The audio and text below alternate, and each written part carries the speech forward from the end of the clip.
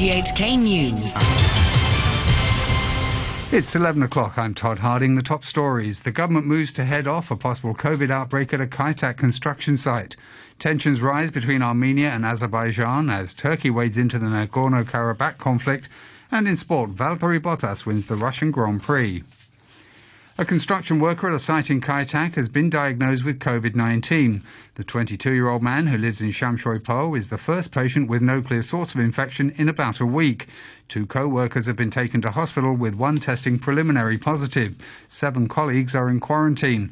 The Centre for Health Protection's Dr. Trung Shuk Kwan says all 500 workers at the site are being asked to take a test, though not all are considered close contacts. Because the construction site is managed by many different work types, so altogether there are other companies working there, and altogether there are around 500 or so workers there. So although they don't have direct contact with the PACE, and also they are not considered as close contacts, but because they work in the same workplace, so we have distributed the flu saliva bottle to them in case there are other chains of transmission. The SAR also reported 5 imported cases, 2 from Britain and others from Tunisia, the Philippines and India.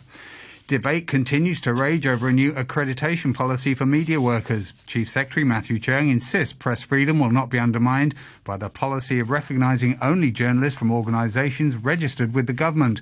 He wrote on his blog that the change would help frontline police separate genuine reporters from those posing as one. But critics remain defiant. Representatives of 70 online media outlets today called it a backward step. A spokesman for the Alliance of Hong Kong Online Media Practitioners, Bruce Lam, accused the police of trying to divide the media. As I know, nowadays, at least more than 60, 70 online journalists, all of us are facing the same problem. Is Hong Kong government or Hong Kong police try to stop us from the on-spot interview? I think this is unacceptable. In response, the Information Services Department says it's not true that officials refuse to issue press permits to some online outlets due to a lack of likes and viewership on their social media pages. The Government Department says as long as the online media organisation is able to prove they publish news regularly, at least 5 days in a week, and have an editor and a reporter, they'll be able to register in the official system. RTHK is understood to be reopening an investigation into complaints against one of its reporters over her behaviour in government press conferences last year during the protests. According to the RTHK programme staff union, Nabella Koza is also having her probation extended for 120 days. The union described her case as extremely unusual. She's best known for her aggressive questioning of officials, including Chief Executive Carrie Lam, at press briefings. Both the broadcaster and the reporter have refused to comment on the case. Queues formed outside banks today as recent immigrants rushed to apply for the government's latest cash handout. Wong Yin-ting reports. 17 Bank of China branches opened especially to collect forms from people applying for $10,000 payouts from the Community Care Fund. The handouts are for people who are eligible for certain social benefits and who missed out on an earlier payment for permanent residents because they haven't been in Hong Kong long enough. A Mr. Ng, who was at the front of the queue in Shamshui-Po, said he would save the money so he can use it for renovations when he is finally allocated a public flat. A woman in the line said she'd hire an English tutor for her son and help her daughter, who is at university on the mainland. She said she found that the application involved a lot of red tape. The Welfare Secretary, Law Shi-kwang, visited the branch and said the process was going smoothly. Turkey has said it will support Azerbaijan with all its means after fresh clashes broke out between Armenian and Azerbaijani forces in the disputed Nagorno-Karabakh region. An Azerbaijani official said that his country's forces had liberated 6 Armenian-controlled villages along the front line. The BBC's Rehan Dimitri reports. Armenia accused Azerbaijan of shelling its positions, including the regional capital Stepanakert, and targeting civilians. But Azerbaijan claims Armenian forces launched an offensive first.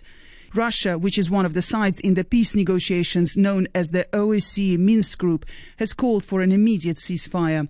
This is the latest escalation in a decades-long conflict over the disputed mountainous Nagorno-Karabakh territory, which was an autonomous region within Soviet Azerbaijan, populated largely by ethnic Armenians. A spokesman for the Nagorno-Karabakh region says 16 servicemen were killed and more than 100 wounded in the clashes with Azerbaijan's forces. You're listening to RTHK. The time is 5 minutes past 11.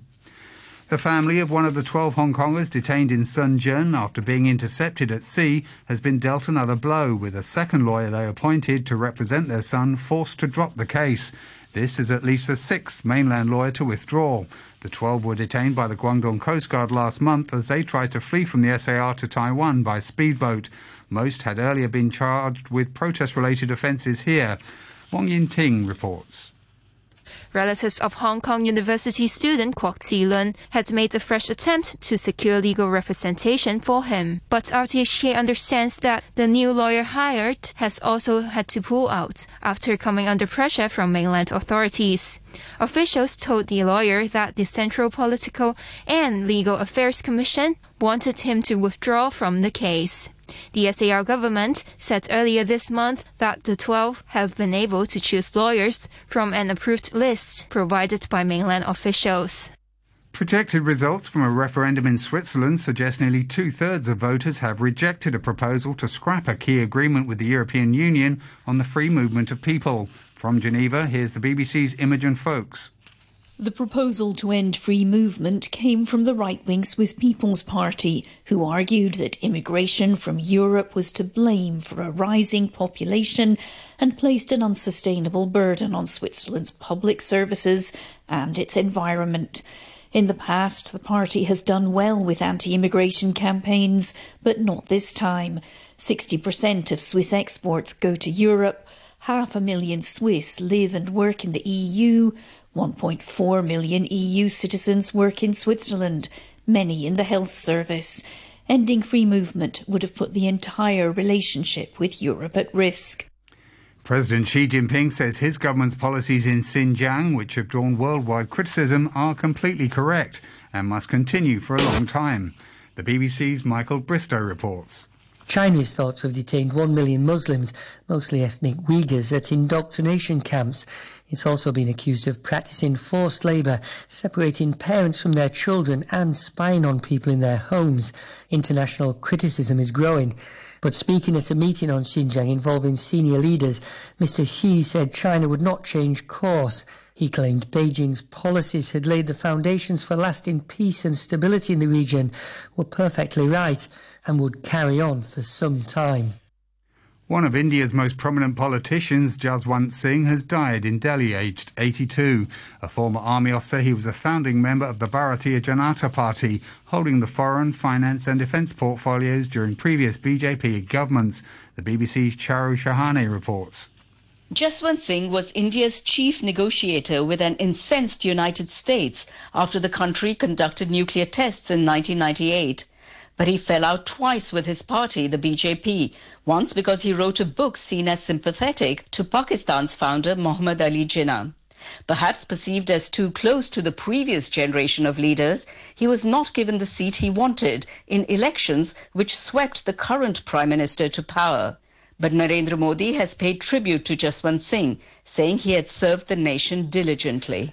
Sports news now. Valtteri Bottas has won the Russian Grand Prix for Mercedes after teammate and championship leader Lewis Hamilton collected 2 time penalties for infringements before the race had even started. Hamilton, who started on pole position in Sochi, hoping for a record-equalling 91st career Formula One victory, ended up third behind Red Bull's Max Verstappen. His hopes were dashed when stewards issued 2 5-second penalties for making practice starts outside the designated area as he headed to the grid. Hamilton's lead over Bottas shrunk to a still healthy 44 points after 10 of 17 races.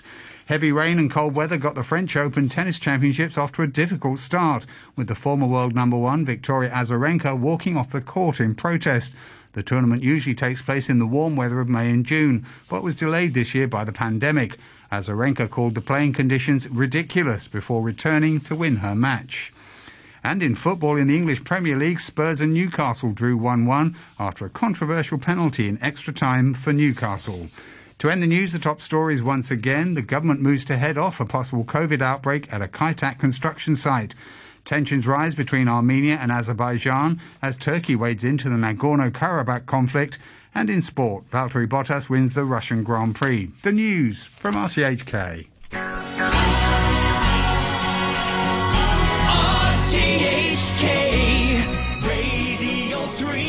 This one goes out to Miss Dana White's daughter. Yeah, Holly, here you are, little jailhouse rock.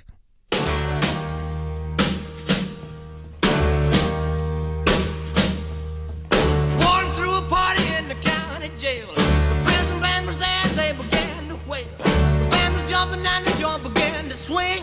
You should have heard this knocked out jailbird sing. Let it rock. Everybody let it rock.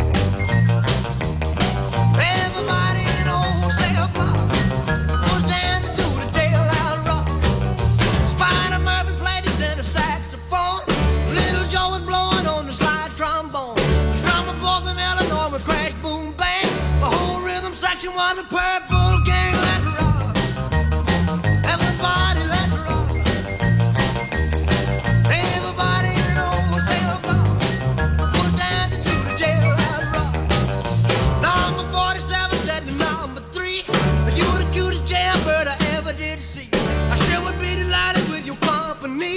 Come on and do the jailhouse rock with me, let it rock.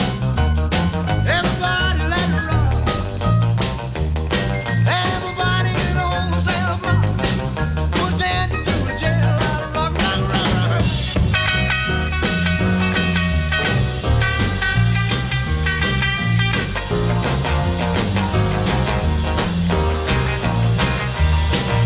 Sad sack was sitting on a block of stone.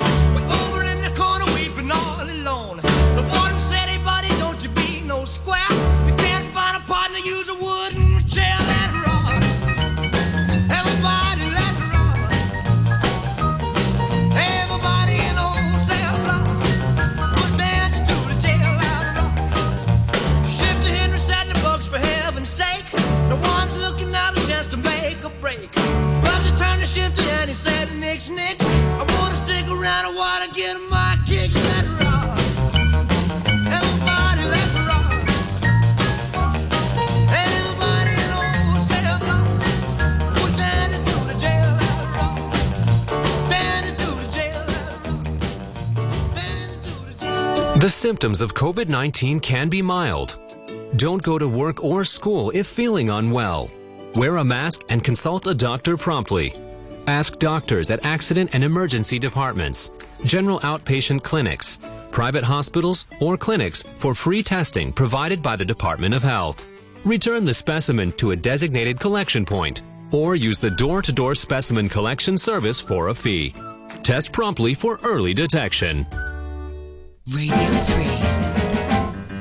Let's keep rolling with a little bit more King of Rock. Time's flying by. Here's a little teddy bear. Leave me anywhere. Let me be. Oh, let him be. Oh, teddy bear. I don't wanna be a tiger, 'cause tigers play too rough. I don't wanna be a lion, 'cause lions ain't the kind you love enough. I just wanna be your teddy bear. Put a chain around my neck and leave me anywhere. Oh, let me be. Oh, let him be. Your teddy bear. Baby, let me be around you every night.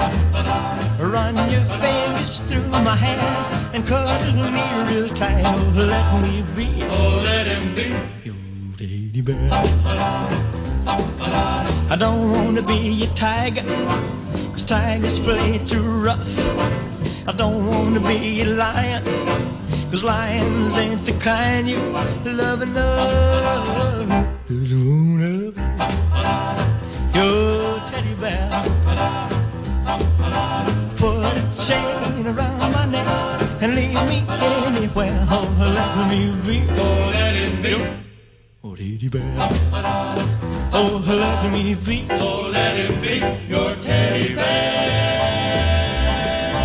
I just wanna be. More requests right here. Here's for you, Kevin. It's my party.